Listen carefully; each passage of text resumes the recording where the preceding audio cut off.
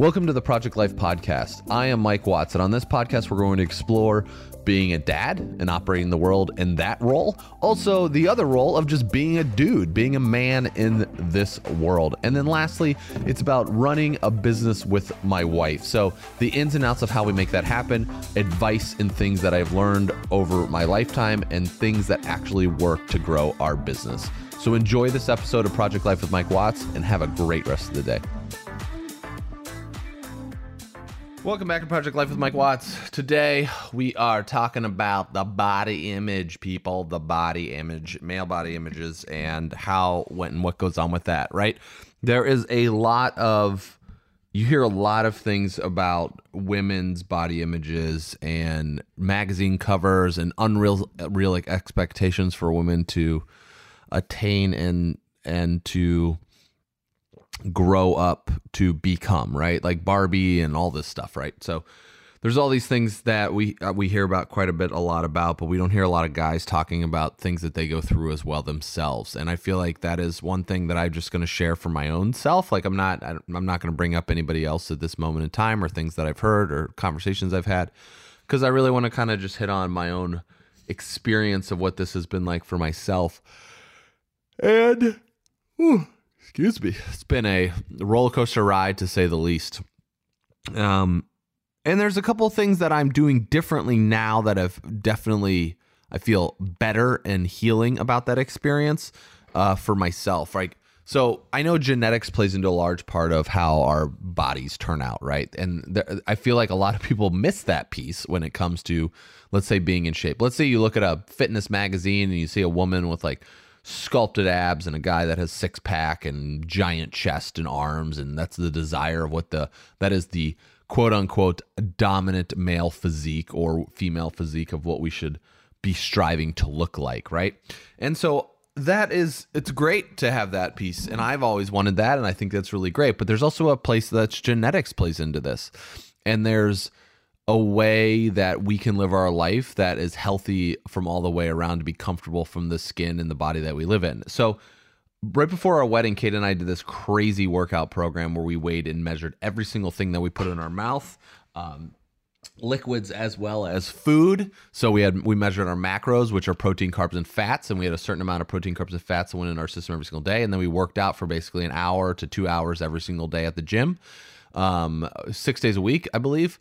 And it was crazy. We did this insane program. We got into this ridiculous shape over the course of that period of time. I ended up losing like 25 pounds. I think Kate lost like 20 pounds or something. We both got extremely skinny, and we did that for about 5 months, approximately, like 4.5, 5 months. And then it got so stressful. And so even though we were in this ridiculously physical form, it ended up taking a toll where it became very, very stressful. And I've actually done the macro weighing thing quite a few times, and I've actually quit. So the last time I did it, I just stopped. I was working with this company called Working Against Gravity. Fantastic company. Nothing, there was nothing against these guys. But if you're ever in a place where you just want to take your optimal, your actual nutrition to another game and kind of learn more about yourself, it's called WAG, W-A-G, but it's workingagainstgravity.com, I believe. And it's a fantastic organization, a fantastic program, what they're helping people with. But I actually stopped. I emailed the guy. I was like, I just can't do this anymore. I'm like, I'm moving. I got a kid. I'm like, we're changing houses. Like, it's just too stressful. And the stress of this is actually causing me more stress to get into this idealistic shape that I want to be in than actually working to get there, because I won't be satisfied at the end result to be able to get there, right? Have you ever strived for something so much that you think this is going to be the end-all be-all solution, and it's not? So that's kind of what I just decided, like, I have to stop doing that. Like, I have to start healing my mental mind around my physical form, like my body form. And you see these people too, like these Instagram celebrities that are in ridiculous shape, and they go, like, I went on vacation, I gained 3 pounds over vacation. It's like, are you fucking kidding me? And like, they still have six packs and all this stuff, and it's just like, what? And they're like, oh, well, it's okay to go on vacation for 3 pounds because then I'll eat better when I come back. And I'm just like, that's not what? Like, it's not a healthy way to live life if all we're doing is watching the scale as well as monitoring like what the six pack situation is that's in there. At least this is what I have found, because it has not been successful for me. And I feel like it's not successful for a lot of people, because this is the whole reason we have crazy diet programs and all this stuff to get in shape. So what ended up happening is I just started wanting to say better things about my body, better things about my system, taking better care about my soul, like my mindset when it comes to my physical body. Now, do I still look in the mirror and say, oh, well, I could lose a few pounds here and there? Yeah, periodically. But when those thoughts come on, I try to reverse it and say, your body is supporting you to raise a family, run a business, have employees, have team members that are really helping the business grow and taking it to the next level. So this is the way physical health and taking care of it is doing for me. That's really comfortable, and not comfortable, but empowering to myself. I guess I could put it that way, because after Penelope was born, so we went on this crazy diet program, right? We did this crazy food weighing thing. And that was during 2014, because we got married in July of 2014, and we were in ridiculous shape. Kate's arms were just jacked. She looked amazing, and she still looks amazing to this day, even though she's not still that same form. But it's the way, I looked amazing as well, so I'll just speak for myself because I mentioned Kate. And so everybody commented on Kate's arms at the wedding, and that's the one thing that always sticks out in my mind. And so it's like I lost crazy amounts of weight and built crazy amounts of muscle, and it was bodybuilding-esque workouts. But I just knew by the time I was working out with this, I got very tight. Like I could just feel my legs were getting tight, my shoulders were getting tight, my chest was getting tight. I just did not feel relaxed at the end of this program. And so then we had Penelope in September of 2015. So it was about a year later, and I pretty much put on like 30 pounds from the wedding period and I saw pictures of myself in December of 2015. And this is no joke. I'm not just like making this up. Like my face was so fat. Like it just blew up. I just recently saw a photo of like Bob Saget. So Bob Saget from the Full House days to Bob Saget to now, his face really it's like holding weight and water weight in your face, right? And that's exactly what was happening to me during that time, because I also gained so much weight as well. So I've been on this constant like up and down massive roller coaster journey. And now I actually weigh more than I did at that time, but like I'm gaining muscle because I started CrossFit. So I'm squatting in my legs in my workout routine. But the biggest thing I can say about like starting this new workout program, it's been very consistent, right? And so I know my body's going through transformation and changes. Like my clothes aren't fitting, but now the clothes that weren't fitting are now starting to fit again. And I just decided to I don't need to eat all day. It's like, when am I going to eat? And I start listening to my body and listening to myself about when I'm actually really hungry during this journey of life, right? And I don't have this dialed in yet. I know some people are very good at this that have it dialed in. I listened to this guy, his name's Austin Maliola. He's been in the kind of the CrossFit scene for a really long time. And he says, I have my nutrition dialed in every single day. He goes, it's taken me 4 or 5 years I've been doing this deal, and now it's like 5 years, 6 years in, like I have it pretty dialed in. Like I eat really well, I have fun when I want to, I work out consistently and hard. He's been like an athlete at the CrossFit Games, but he just really has it dialed in for himself for what feels good. And that's the striving place that I'm getting to for myself, where it's like, oh, I can go out and have a dessert if I choose to do that and not beat myself up about it. I can look at myself in the mirror and say, this body is supporting me. And I just noticed today when I was like playing with Penelope, is like getting in and off the ground is becoming much easier for me than it was. Like I'm working on my squatting ability to be able to like loosen up my hip flexors and my quads and my shoulders and my back, and like really working on focusing on my posture. This is what I talked about yesterday, was much a more long-term versus short-term journey. I mean, it took me a long time to get here to have these negative thoughts about everything. But then also, what is the reverse of this to create much more a longer, better term vision of my body and my system as I grow? Now, would I still love to have like aesthetically pleasing 6-pack abs to go with it? Yes. But am I eating chips? Yes, I am. Now, am I eating chips that's going to dominate a 6-pack because of my genetics and my skin makeup and who I am, like my body type itself? I probably will have to, even when I was cutting back all of those foods and got really, really lean, I still didn't have a six pack. So I don't know if that's ever in my cards, because there is an ability of people that will just get incredible shape, but they'll never actually form a six pack. I don't know. We shall see how it plays out long term. Not that I'm striving for that.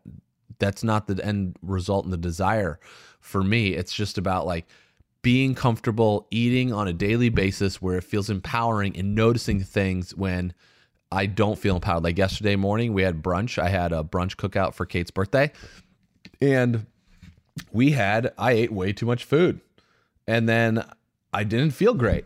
Right. And like, I just knew I didn't feel great. So I didn't really need to eat the rest of the day, because when I'm getting tired or stressed is I'll start eating more, and especially in the sweet category. So it's about paying attention to those. Like the male relationship when it comes to our bodies, like it's a big deal. And I feel like there's a lot of people, like you walk around and you see these males with these massive beer bellies. Like they are definitely experiencing body image type things. Guarantee it. Because especially like if you can't even see your penis, right? If you're not, as a guy, and you're not able to actually see your penis looking down, there's probably something triggering where it's like become much more self-conscious about what's going on. And it can prevent a lot of things of healing and fixing, and not necessarily fixing, but healing experience for guys. So let me talk about what I mentioned yesterday. I was going to talk about circumcision, and this goes right into kind of what we're talking about today. I mean, in the United States of America, we have, I'm just going to Google this real fast. Rates in America in the US. So basically found that circumcision rates in the 1960s was 83% of babies that were born. And in 2010, it's dropped to 77%.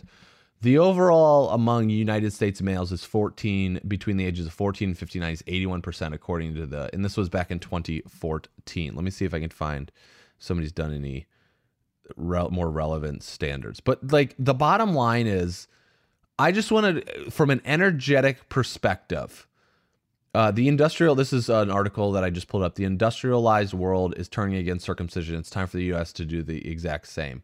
And this, I know there's religious things that come into here for like the Jewish religion. Let's see. They do the circumcisions as like kind of an event, I believe is what it's called. Nearly 6 out of 10 newborns are released from a hospital foreskin-free. The practice is so widespread. In fact, one study of 90 African-American medical textbooks and models found that less than a third featured a penis with the foreskin intact. And this is disturbing, all right? I'm just going to say this for the entire men of the world and the man people of the world. And if you're having a baby anytime soon that happens to be a boy, really just ask yourself the question.